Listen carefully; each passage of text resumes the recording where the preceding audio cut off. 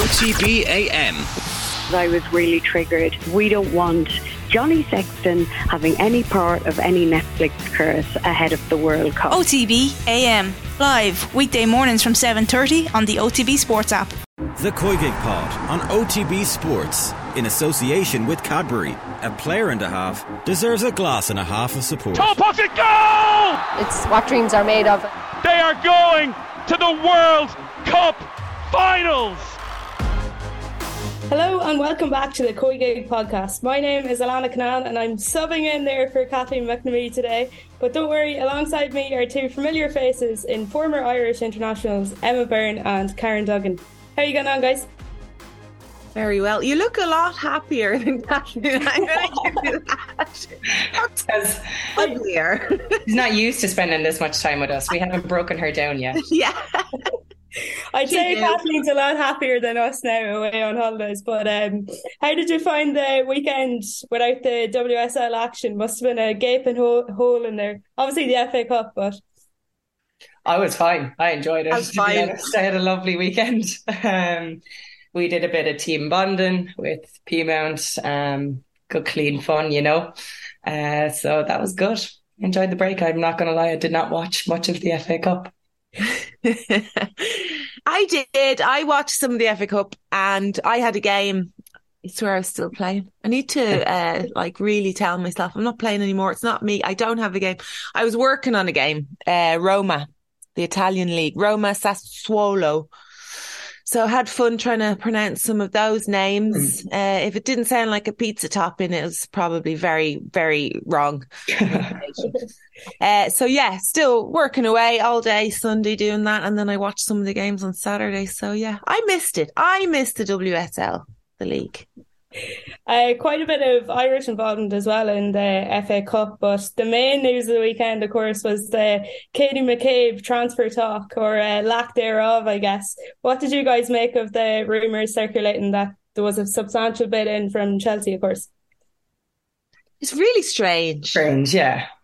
It's really strange. When I read it, I was just laughing. I was like, what's going on here? There's something going on behind the scenes. So I sent a few voice message to different parties and I was like, what is that? Like, what's going on? The thing is, usually these things don't really happen unless somebody has agreed something or expressed some form of interest. Yeah. Yeah.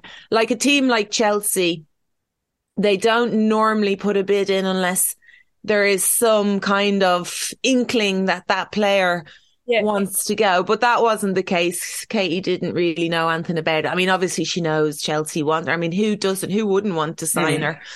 I mean, if that were me, I would be like, I'm going to wind Jonas Eidevall up because he puts her on the bench, which for me is an insult to my team. You're not putting your best team out there. And the fact is that Katie didn't know much about it. So it wasn't a case of them having those conversations. No.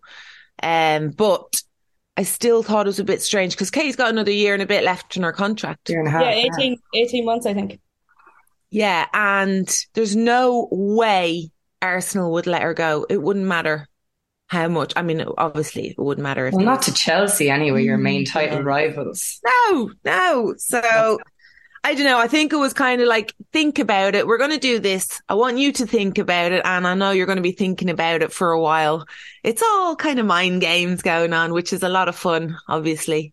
But I guarantee you she plays for the rest of the season. It picked up more attention than any other actual transfer in this window. So do you think that that's kind of why it was played into a bit, given she's played in all 10 of Arsenal's WSL games so far, but has come on as sub in some of them and hasn't played every single minute?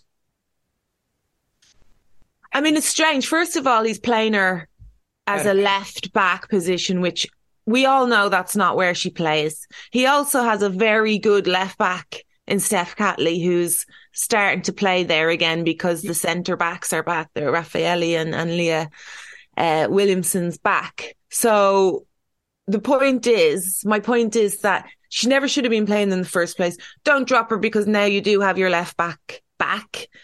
put her in her position because she is the best in that position. And I think it's just a little dig saying, if you're not going to play her, we want her type of thing.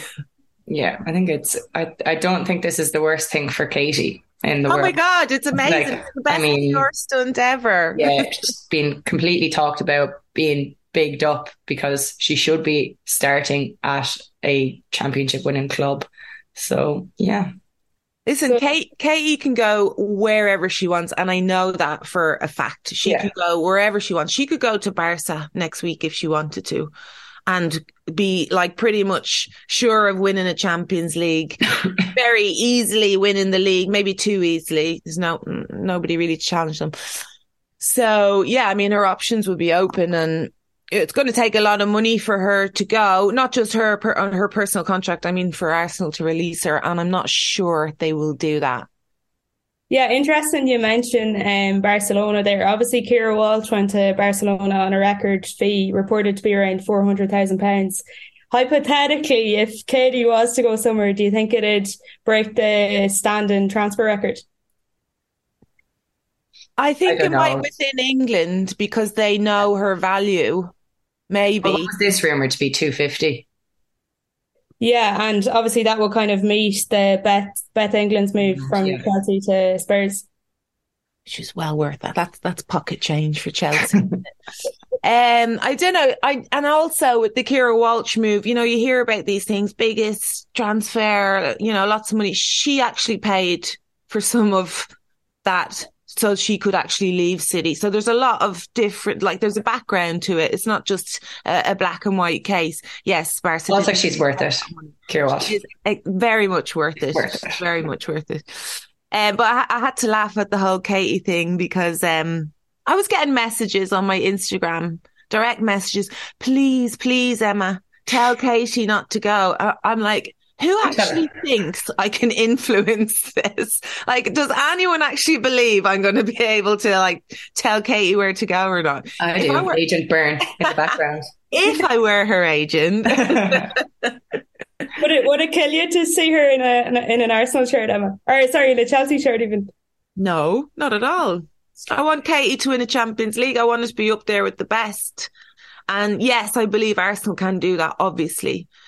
But I do think Chelsea, with Emma Hayes as manager, I think Katie would love to work with Emma.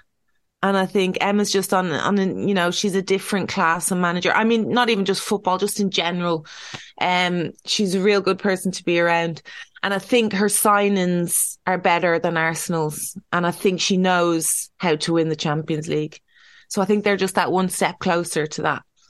And especially with Kimmy, if Kimmy Little retires, or if anything happens to Kimmy, it's disastrous for Arsenal. Definitely. Well, it gave us plenty to talk about and speculate over the weekend, but it seems to be put to bed there now. The Koi Gig Pod on OTB Sports is in association with Cadbury FC, official snack partner to the Republic of Ireland women's national team. Obviously, there was no Team of the Week due to no WSL action, but what we do have instead is a bit of a bumper episode looking back on a massive moment in Irish football history, Liberty Hall in 2017, and we'll be talking about that next. So, a fantastic year approaching for the women's national team at their first ever major tournament in the World Cup in Australia in the coming summer. But if you remember, upon qualification in that famous night in Scotland, many of the players referenced those who came before them as an integral part in getting them to that point. The journey has had its ups, but also its fair share of downs, and none more so, I think, can be said than the proposed strike just over 5 years ago now, which, as I said, is the focus of today's episode. It's such a big topic, it's kind of hard to know where to start, but just to set the scene, I guess, how different was the women's football landscape back in 2017? From two of you who were there, of course. There's no money. I know that for a fact. Yeah. We were all paupers. I mean, that is essentially it. The investment that is there now, which could still be better, was not there. And that's investment in basics. Very, very basics. And it's important that you kind of said proposed strike there. We never actually went on full strike. We proposed a strike because we felt we had no other options. They absolutely dragged the arse out of that mediation crap before we went into camp the next day. But yeah, it was an interesting time. Busy on the WhatsApps anyway. It did. When you actually think back to the very, very beginning of this, like it's ridiculous what actually happened, because I remember like playing in England. Well, first of all, can I just say the problem was that we couldn't stay together as a team because people had to work. They couldn't take any more holidays off. They had taken all of their holidays by March, which means they had to take time off without pay. Some had mortgages, as normal people. And it just meant that we were losing a lot of players in training camps and in games as well. I remember Julianne couldn't play a couple of games, and she was so important to us, Julianne Russell. Yeah. So that was our main problem. Like, that was the frustration. Why can we not have something done for these girls who were working, which was a good 85% of the team. Yeah. I don't know why I said 5, a good 80% of the team.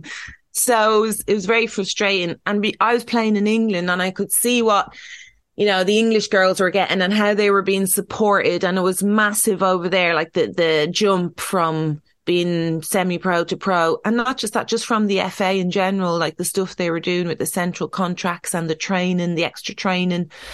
So I spoke to the Professional Football Association in England, and I asked them, is there anything they could do for us, just to support us or give us some advice? And they said no, because we're Irish. I was like, well, that makes sense. And they said, but there is a PFAI in Ireland. And I was like, really?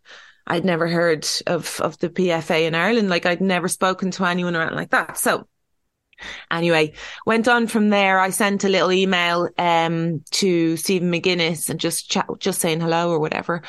And then we met at a PFA dinner in England, and we just started chatting. And that's how it basically started. And they got involved with it. But literally it was just to try and support the team so we could all train together and be the best we could be, because I was really tired. We were good enough to qualify, and I was so sick of seeing the likes of England, Scotland, probably Wales as well, like developing more than us, when we actually had a better team, we'd better younger players and stuff like that. So we were worried that it wasn't going to get any better, and there was a lot of time invested in that team. And I think that's important. Like, we did have the talent, but we lost a lot of people from, say, my age group, because they just weren't nurtured through after under 19, because there was no structure in place to kind of keep girls of that age who could, because girls do develop later. Girls can come into their own in their early 20s and break into the squad, but there was no support to offer more training or encourage them, really. Like, I mean, you were playing purely for pride. You weren't playing because it was this wonderful place to be, where you felt your needs were being catered for the whole time. It was literally because you loved playing for Ireland so much. Yeah, that's probably why we were all so close though as well, because we, from an early age, we were there for each other, because we really enjoyed training with each other, playing with each other. But worse than that as well, before we even talk about money, there was no structure of like support for the girls if they had a problem or if they had, questions. There was nothing. You had your manager, their staff, and that was it. And I know from, way back in the day, there were many, many girls who weren't happy for one reason or another, and there was nowhere for them to go, no one for them to talk to and stuff like that, which again, the FA had done much better in England about that. Yeah, definitely a whole lot to unpack just yet. But like, going back to that, when you said you met up with McGuinness, how did it progress then to the famous, I guess, press conference that a lot of people will be familiar with, recognise the photos and videos that was on the 4th of April 2017? Well, before we spoke to Stephen, we had gone in and tried to speak to John Delaney. It was actually Sue Ronan who suggested that we do that, because, Sue wanted better things. She wanted changes as well, but it was difficult for her because she was in the FAI. You know, her boss was John Delaney. When she was manager, that wasn't her main job. Like, right. It was mad. Like, yeah, the senior international manager is a part-timer. Yeah. So she was kind of saying to us, why don't you go in and speak to John Delaney? Robbie Keane's done it and you should go in and do it. And we were like, yeah, okay, we'll do it. So we were like, who wants to go in? And I was the captain. So I was like, yeah, I'll go in, obviously. Who wants to come in with me? And, do you know what? I can't even remember who came in, to be honest. It was Anya. Anya was there, definitely. And I think Niamh Fahey came in the first time. Yeah, I think so. And there was a whole plan drawn up and it was all, really very concerned, and we'll do this and we'll do that and we'll see if we can get funding from here. Give us a few weeks or a couple of months to try and get this together and we'll send you a proposal. And we were like, great, this sounds brilliant. We're finally getting somewhere. Anyway, nothing was done about it and we were there 6 months still waiting. So then another meeting came about where Anya and I think Louise Quinn went in, right, Karen? Were you ever in one of those? And again, just they were pushing for, more stuff we needed. And again, nothing really happened. So then service at that point. Yeah, I think for me, it was just, that was even worse because they knew we were, we were emotionally drained. There was nothing left for us to do. This was our last resort. And we basically said that. So the fact that, they knew that and they knew that we weren't in a position to do our best, to play our best as a team.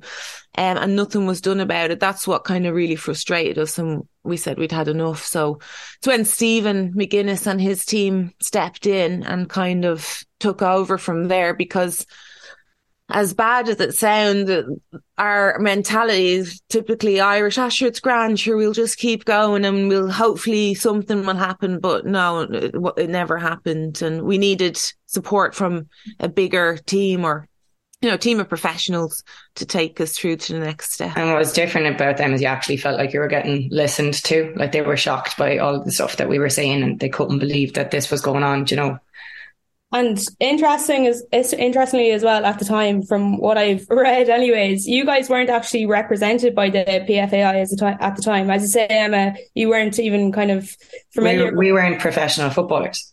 Yeah, that's the thing. There would be no remit for them to represent us, and particularly because it was a lot of the home-based girls who were the ones who needed the additional support. So they couldn't step in earlier than us reaching out to them.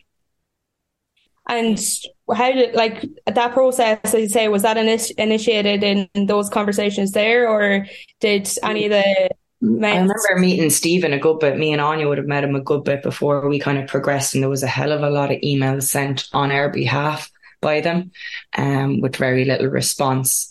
And they really just grew passionate about it and really wanted action and knew how to take that more than what we would. Because like I said, we were all doing our own stuff. We were drained doing the job that we had to do because we can't afford to not be doing it and take a day off.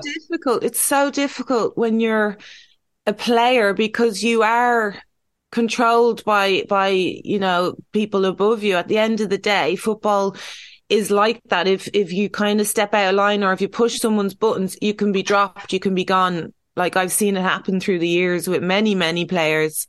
So that's always in the back of your mind, how far to push something. Are you going to, upset someone and stuff like that? And realistically, that was tabled to us. We were all received phone calls where that was mentioned that could happen to us. But the fact that we as a collective had decided to stick together at that point kind of was the strength in numbers thing. You can't drop all of us. Just kind of rode our luck on that because it was said to us individually. Everyone got a nice hostile phone call at some point. Yeah, and the other thing that was difficult as well because was that Sue was actually leaving and we were getting a new manager in who happened to be Colin Bell. So I remember my first conversation with him was before anybody knew that we were planning on even going a step further and just saying, we can't possibly go in and play this game type of thing. We're going to threaten to go on strike. nobody really knew about that. And he rang me as the new manager and me as captain, and we were chatting. He was like, oh, he was really excited about his new job. And he was like, so Emma, I can't wait to work with you, all this kind of stuff. And I was like, me too. You know, that kind of bubbly conversation. Everyone's a little bit excited. And I'm thinking, oh Christ, he's coming in at a really bad time. And I'm like really stupid. I'm just always thinking about other people when I shouldn't. I should just be like, stick to the job, Emma. But I was like, listen, Colin, there's something going to happen in the next few. And Stephen McGuinness told us, do not tell anybody what's happening. It has to come from us. It has to be official, all this kind of stuff. So I was like to Colin, listen, there's something happening in the next few days, but don't worry about it. It's nothing to do with you. There's nothing personal against you. We're in conversation with the FAI, but you don't worry about it. And we really want to play the game. That's all I'm going to say. We really want to play. And he was like, what are you talking about? And I was like, don't worry about it. Just call me whenever you need and I'll try and explain or whatever. And that was the end of the conversation. And then he must have got news that what was happening. And, yeah, that wasn't. And the tone changed a tad from that bubbly conversation, I'd imagine. Just a bit, I'm sure. But yeah, I think that's fascinating. And I think people will be interested to know that the likes of Sue Ronan, it wasn't due to their managerial situation, that kind of they also wanted something to change here as well. Yeah, I mean, obviously, you know, as a manager, you want to be able to pick your best team. And if I was a manager at that time, I'd be like, how can I not have my best team together training? As an international team, why don't I have my full team for my full 6 days or whatever, instead of some coming in on the third day, some coming in the day before a game because they had to work? Like, I wouldn't have had that. I wouldn't have had it. It's not acceptable. And Sue, it was a difficult position for Sue. So yeah, Sue suggested that we go in and speak to Delaney to try and resolve it a little bit.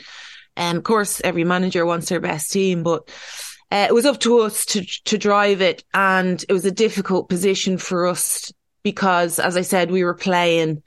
I don't feel like we had the authority to do it, but at least we felt we could go to the PFAI because we felt they did have the authority and they knew what they were doing. And you touched on there earlier, Karen, the strength in numbers. Yourselves and 12 other players were in Liberty Hall that day when the press conference was called and the national media were all there. Do you remember how you were feeling on the day, kind of before it all happened and then while it was playing out? I don't think we really knew what to expect. I remember going into like a room before we went out to the press conference and we were kind of deciding who'd speak and stuff. I remember Emma forcing me to speak because I had the really boring bit. I was like, basically you have to take 40 days holidays. If you're on a basic wage of 30 grand, it adds up to this much per year, blah, blah, blah, like really boring bit. And then someone said tracksuits and sure, blew it all out of the water. But, there was loads of different bits like that. Like everyone kind of was coming at it from their perspective. Obviously I was a home-based person playing in the Women's National League who had a full-time job. And we were kind of asking for them to kind of like build relationships with our employers so that we can train more. We can, again, just look for more training and things like that. That was really the crux of it, was trying to get us to as close a level as the girls who are playing professional as possible. And in order to do that, we need to be able to like be at training the whole time. Provide sessions for us, home-based sessions, more than what we're getting at the moment, have more structure around that. They were the real points we wanted to get across. We had a big long list of things. And yeah, we kind of just divvied out who was going to speak. Obviously Anya was there as well. She did a lot of meetings with the PFAI. Emma as the captain and kind of leader of the whole thing had to spearhead it. So I don't know how you felt, Emma. I was obviously bricking it because wouldn't be the best at the old public speaking at that point. No, but you know what my problem is? I cry a lot. I'm the same. There's confrontation. Like when I get angry, I cry. So I cry when I'm angry. I cry when I see babies. I cry when I see dogs. I cry if someone asks me a difficult question. So I was like, there was such a roller coaster of emotions.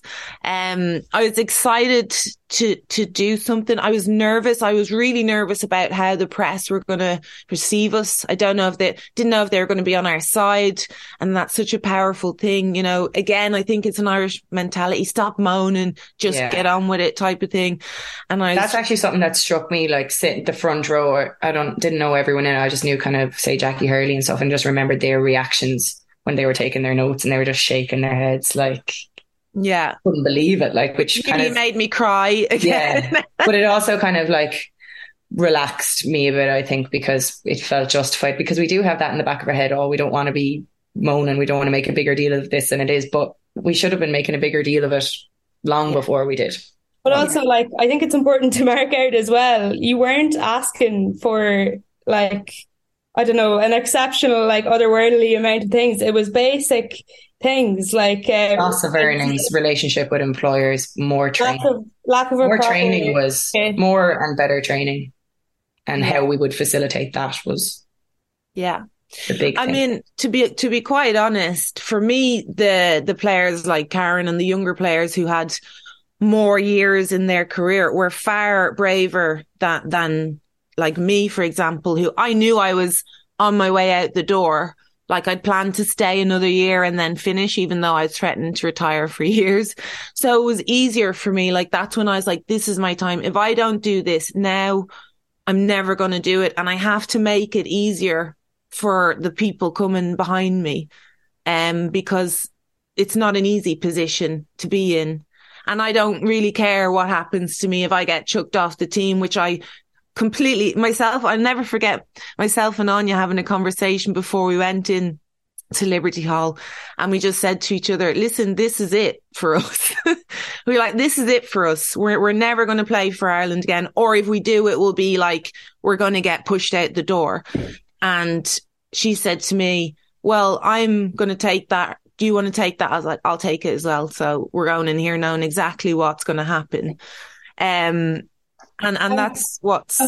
Was there that fear there, Emma and Karen, as well? You know, because I read reports as well that there were discussions, I'd say, with the FAI, that if you were to go ahead and do this and air these grievances, that you were going to, quote, endanger careers at club and international level. No, the quote was, it is detrimental to women's football. That was one of them. And that nearly made me laugh, actually. And considering the person who said this is probably detrimental to women's football, to be quite honest. And then the other one was, well, I'd heard that the younger players' parents were getting phone calls. Basically, I mean, is it a threat saying, make sure your daughter doesn't go to this strike in Liberty Hall or this press conference? And then basically, I got a phone call saying that you tell those players that they will never play for Ireland again if they don't play this game. Wow. So yeah. Well, I got that phone call directly as well. Like, if you go ahead with this, your career is being jeopardized. And it was like taking this phone call at work and being like, yeah, well, we're all doing it anyway. So what can you do? Because like, we'd obviously decided no matter what at that point that we were going to go through with it. And was it that pushing for improved standards for the next generation that did spur you on to do it? Well, it wasn't for us, was it? Like, we knew we weren't going to reap the benefits of that. So, and that's what, I don't know about you, Karen, but it made it a lot easier for me, because I would struggle to go in and say, we want this now. No, it was for the years to come. They can't ever go back on that now. So we knew it wasn't going to get any worse.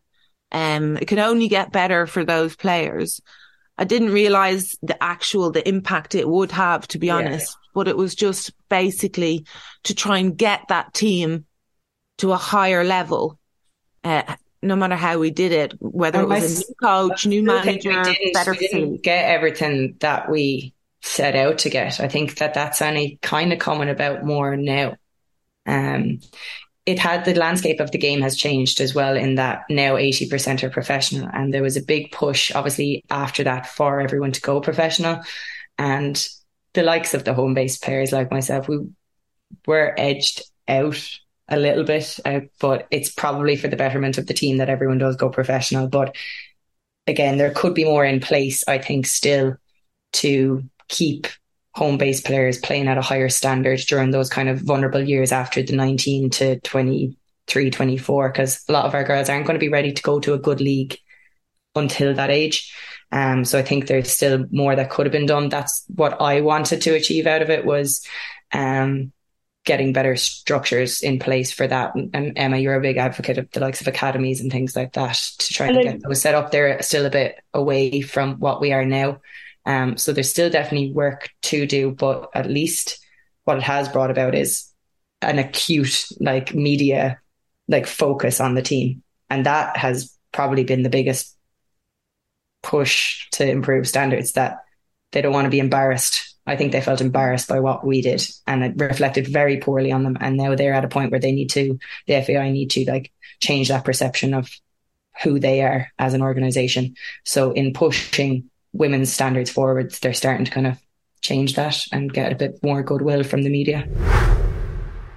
And why do you think at the time it wasn't a priority to have these standards, which again were kind of basic enough when you're looking at the list now that there will be business. It's a business. We weren't going to bring in the money. This was going to take money away from certain areas or people. It should have been a priority because, again, you have to invest to get out and back out of it. But I see it as a business decision. We weren't going to bring anything back to the FAI. So, and as well as that, nobody was saying anything. Nobody was crying. Nobody was demanding anything. So for years and years, even though I remember when I first started, when I was 14 when I first started with the seniors, and I remember them saying stuff, but it would be between themselves. So right from the beginning, there have been people trying to get more, but just not being, very efficient with it. And nobody was, saying it to the right people. So that's where it was a big help for us with the PFAI, because otherwise we were just like the girls before us, just like, can we do this? Why can't we do this? What if you did that? Could we do that? And there was no, And the way the likes of Stuart Gilhooly and McGuinness spoke, we wouldn't have been able to do that. We wouldn't have been able to get our point across in the way that they did. We had all our facts and figures together, but I think that the way that they spoke to the media was really impactful as well. And we needed that representation. You alluded to it a bit earlier, but did you kind of expect how everyone would react? Because it was the top story, not only in all the sports outlets like Off the Ball and others, but also the main evening news as well. No, not at all. I mean, I popped out for a couple hours from work and I went back to work, and then everyone was like, geez, we saw the press conference and stuff. And I was like, oh, right. They'd never really spoken to me that much about it, or about football or anything like that. And people who wouldn't have been interested in football coming up to you, I think that was kind of the thing that was surprising. It became like a bigger matter than just supporting the Irish women's team. Yeah. I mean, everybody was talking about it, but they were frustrated. Yeah. I'd be going down for a pint. I'd finished playing at this stage, by the way. I'd be going down for a pint in the pub, and people would be like effing and blinding about it. And I'd be like, whoa, relax. It's getting sorted. They'd be like so frustrated. That, that's how we were treated. So, I think it took on a whole, the focus on women's sport. I think it was a representation for a lot of women's teams who'd been through kind of similar, just kind of, we have a team, but it's almost like a token team that we're just ticking a box with them. But we felt like obviously we had the talent to push on and get more out of this. And obviously we have now. A bit late for us, but look. We're L1s. Well, you're still late, Carol. You've got a chance to go back. We're going to start a campaign. I don't think so. I actually didn't last that long after. I think I only played for another year after that. I don't think it was a year, was it? Even probably, no. You missed me.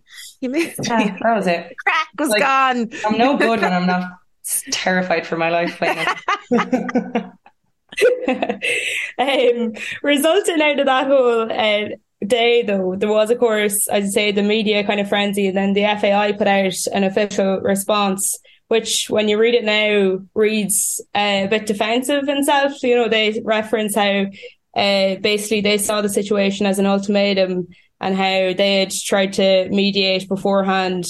Also, they reference funding and that, quote, the senior women's national team are provided the standards of care expected of a demanding high performance environment. Like, to read that afterwards must have been such a gut punch, but also quite, I suppose, validating to you guys that everyone could now see the mindset, I guess. Yeah, that was a ridiculous statement. I think they completely shot themselves in the foot going on the defensive there, because it was so basic what we were asking for. It was so basic. And the fact that they came out defensive to that, it was insulting as well. It was insulting. I remember going on, like, I think maybe Radio 1 or one of them, and like Noel King, who'd managed us previously, who'd seen kind of what could have been done, but nothing was done about it. And he was obviously one of the FAI employees, so he obviously had to defend them. But it was just really hard to just be like, you know that things need to be improved, and yet you're taking this line that, oh no, you get what you need. I mean, that's what needs to change in the FAI. Basically, that mentality, that whole mind, well, around the world, really. And I'm not saying we kickstarted something around the world, but we're definitely mentioned, like, that whole situation. And I know FIFPro reference it all the time. But that mentality has changed just in general, in life in general, not even in sports, just about females around the world, empowerment, and, you know, just being able to speak up and stand up for yourself and having that confidence to do that. But like with us, with the FAI, it was that mentality. We had that mentality as well. Like, we didn't feel like we could ask for stuff, and we didn't really know if we should do it. Like, there was a lot of him and hawing, and we needed somebody to push us and say, no, that's right. So like what Karen was saying, when we were in the press conference and seeing people's reaction, because I didn't know what to expect. And everybody was like, there was a few gasps. I was like, oh my God.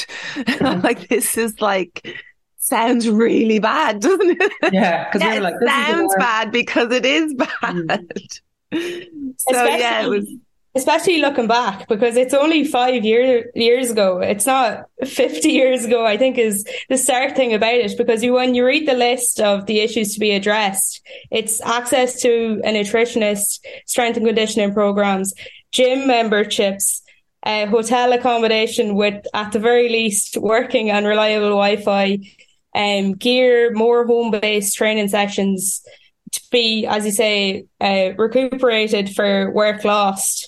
You know, it wasn't, I suppose, you know, as we mentioned earlier, you weren't asking for a whole lot. It was just like the very basics that you would think would be needed to run an international setup.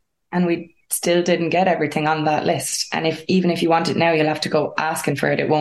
It's still not the norm.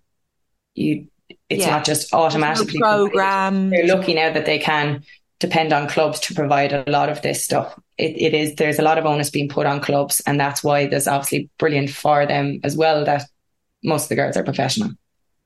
You took the next question out of my mouth. I was about to say, ultimately a deal was struck, and as you say, the game was played against Slovakia. But which of the grievances do you feel were addressed, and how quickly, I guess? And then second, which of them still need to be brought up to par? What was actually addressed? Well, I think what was addressed. You know, we got the daily allowance. Yeah, the money was a big help for the girls. Loss of earnings wasn't given, but again, like I said, there's very few people working full time, and obviously the money is better now. Match fees and stuff is better now, but that wasn't addressed. But yeah, the money, we were happy enough, I think, with that. And then I think we thought that the rest would kind of come and fall into place. But like I said, the landscape has just changed a little bit. But do you think then the main thing to come out of it, like you were referencing there, is girls had the opportunity then to go professional, and also just the recognition that it brought to the whole situation? Yeah, but you know what? It just worked out very nicely as well, because a lot of the girls did go and play professional. Like, they moved over to England, like a good chunk of the girls were playing in other countries. So that kind of side of things I suppose was kind of swept under the carpet. But the problem for me is the home-based players. Those are the ones that need the help. And going back, I'm not saying an academy, but you can have little groups around the country. It's interesting now that there's a lot more home-based sessions on now that we've qualified for the World Cup. They needed to be in place from 2017. But to these girls, let me ask you something, Karen. Do you have a gym program? Do you have a personal trainer? Do you have a set program that you have to follow from the national team? From the international team? Yeah. They got given a program to do before these home-based trainings were set up before Christmas, since the Scotland game. And they're monitored? That I'd have to check. Well, you didn't do them, obviously. No. These are just people who are called into the home-based session. They're not like across the league. These are just people who are in those home-based sessions, who have potential to break into the international squad. That's the purpose of them, to give better training once a week and stuff. One of my big frustrations when I was playing was that we couldn't compete physically with other teams, which for me is not good enough. Like, whatever about on the technical level, or, playing against Spain if they were just a better team. But if we cannot compete physically, or we're not fit enough to compete, that for me was just completely insane. And I didn't understand that. And I think that's where my frustrations come from. Whereas, you don't need to get together as a team to do that. But what you do need is a professional to show girls what they have to do in the gym to help that. It's not about lifting weights. It's about, triggering muscles that you need for speed, and then, working off different types of movement and things like that. That's what, used to really annoy me, because that's not difficult. It is money, but it's not difficult, because... And again, that's been put on the clubs to provide that more so now, I would say. Now, yeah. Professionalisation of the Women's National League clubs now is more in focus, but... And would you say that's... up to this year, no. Yeah, would you say that's widespread across the Women's National League, Karen? Or again, it depends on how much money your club has. Can they afford to have an S&C in with you once a week? Or do you get one program and then hope that the S&C can come in a few weeks' time, maybe? So it's all boils down to who can provide what with the resources that they have. And that's the money from the club. So, yeah. Take what you will. There's still problems, a few little niggling problems. I was going to say, retrospectively now, looking back, because even looking at the list of you guys who were there, I mean, they're all names that absolutely everyone will be familiar with now within Irish women's football. You spoke of Anya O'Gorman, but Claire Shine, Niamh Fatty, Jetta Barrell, Ruesha Littlejohn, Niamh Burke, Katie McCabe, Julianne Russell, Megan Campbell, Diane Caldwell, Stephanie Roach and Louise Quinn. Like, these are a lot of the people who obviously people will be familiar with, as some of whom make up the women's national team that have made it to the World Cup. Do you guys think, do you look at it, as we touched on earlier, as a turning point? Or I'm just curious as to whether you see the impact that it has had up until now. I don't know, I'm just thinking, oh God, we had a good team. We really didn't do anything with it. Like, when you list out all those players, we should have been achieving more than we were. Yeah. And now they are achieving, so I guess you can call it a turning point. I think it was just the timing of it as well, to be quite honest. 2017 would have been that moment where it is make or break for the girls. You either go and play professional at a high level, or you study and you work on your career. And at that stage, in that era, a lot of girls were going professional because it was more widespread and clubs, were coming in for them. So I just think it was good timing. Yeah. And the fact is, it's, we're 6 years later. They've had a good 4 years playing at a high level, and it takes that amount of time for them to reach that level, to become accustomed to that standard. So I think it was the timing as well. And Emma, you had said at the time that you were fighting for the future of women's international football, that it wasn't just about you guys. Is that why now, there was such an outpouring of emotion when they did qualify for the World Cup? And even things like the equal pay announcement and deals like that. Is that why those they mean so much? Because you guys have seen worse times than there was now, and how it's come on a bit even, I guess. Yeah, I mean, I think, well, for me, it means a lot because we've been through those years of, not getting anything, and through the frustrations of not qualifying. Why didn't we qualify? We had the players, because we don't train together, because we meet up 4 days before the game, because we don't, get together enough, because girls are training and working. So all those frustrations, I suppose, just kind of left me when we qualified. And more so just, for the girls and our country to be up there, because I was so sick commentating with girls and listening to them talking about the World Cup and shut up, we could be there too, we need to be there too. And now we are. And even now, like, it's changed when people talk about it, like over in Qatar, chatting with, girls I've never spoken to before who are in World Cups and stuff. And they're like, oh yeah, Ireland qualified and blah, blah, blah. How many World Cups does this now? And I'm like, our first one. Oh, now you know. First of many. And they're like, so you've never played in a World Cup? I'm like, no, just the qualifiers, but we're playing in it now. That's the main thing. So yeah, for me, I just felt like a huge weight had been lifted. I don't have to talk about how close we got or the nearlies, because I'm absolutely sick of that. So sick of it. And then just one other kind of thing I wanted to touch on. I know Kathleen was on Pat Kenny last week talking about the importance of female representation on sporting boards.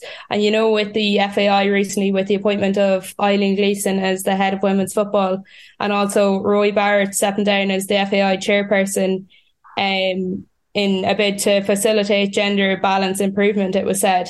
Is that kind of an area that needs to be developed as well, that maybe there needs to be women in positions of leadership of the FAI? Wait a minute. Someone stepped down from a position so they could balance the female ratio. Well, you see, there's an actual nice line anyway, but yeah, that's tell us more about that. There's a government directive that by December of this year, all the national governing organisations have to have 40% female representation or they face a cut in government funding. So there's a push on now to have more female representation on the sporting boards.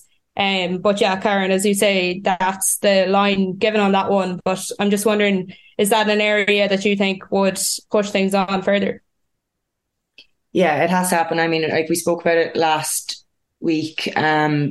We were just saying the lack of female coaches and stuff. So in any position of power or of influence, you need to have women to kind of make it the norm and bring more women in. So it's just kind of that rolling thing, like the cliche, can't see, can't be. But again, it just keeps it to the forefront of people's minds. You can't like let the progress slip. Like the trajectory of women's football is completely on the up and they need to capitalize on the momentum. And again, a timing thing, like 2017 was a great timing for us.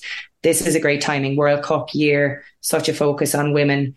Now this gender balance coming in, let's keep pushing, keep capitalizing on that. So I think it's a good thing. I think that there's a lot of women in this country who have a lot to offer in those kind of positions, just to bring a more balanced view, bring more focus to the women's game. It's not going to detract from the men's game. I think that's what people kind of argument is, oh, there's more men playing. These women are still going to advocate for men. It's just literally about having a balanced view across the board.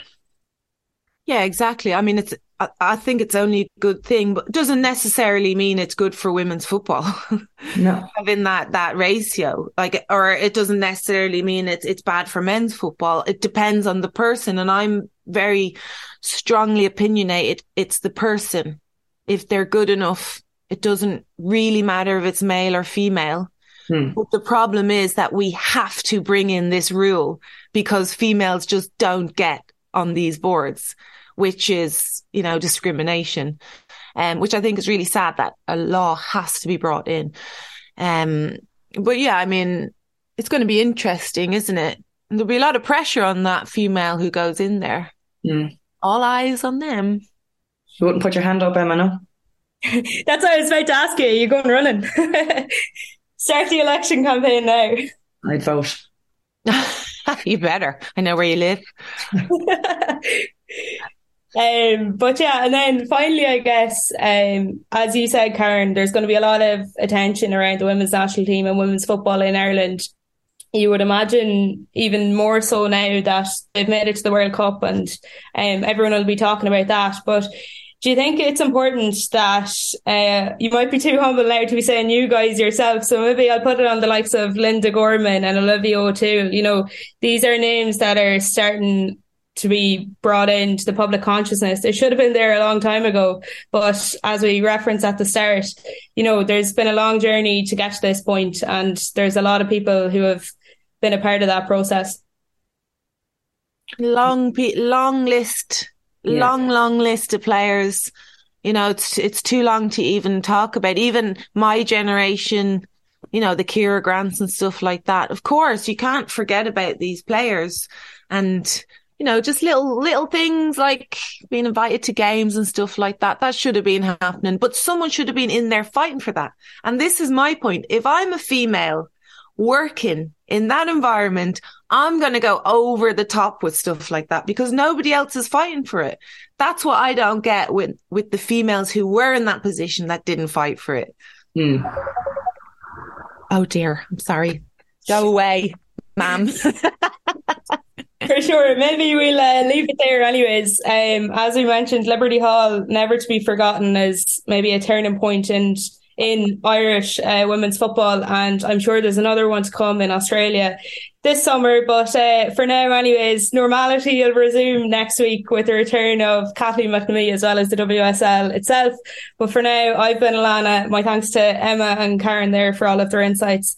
Thanks for listening, and be sure and tune in next Tuesday. The Koigig Pod on OTB Sports, in association with Cadbury. A player and a half deserves a glass and a half of support.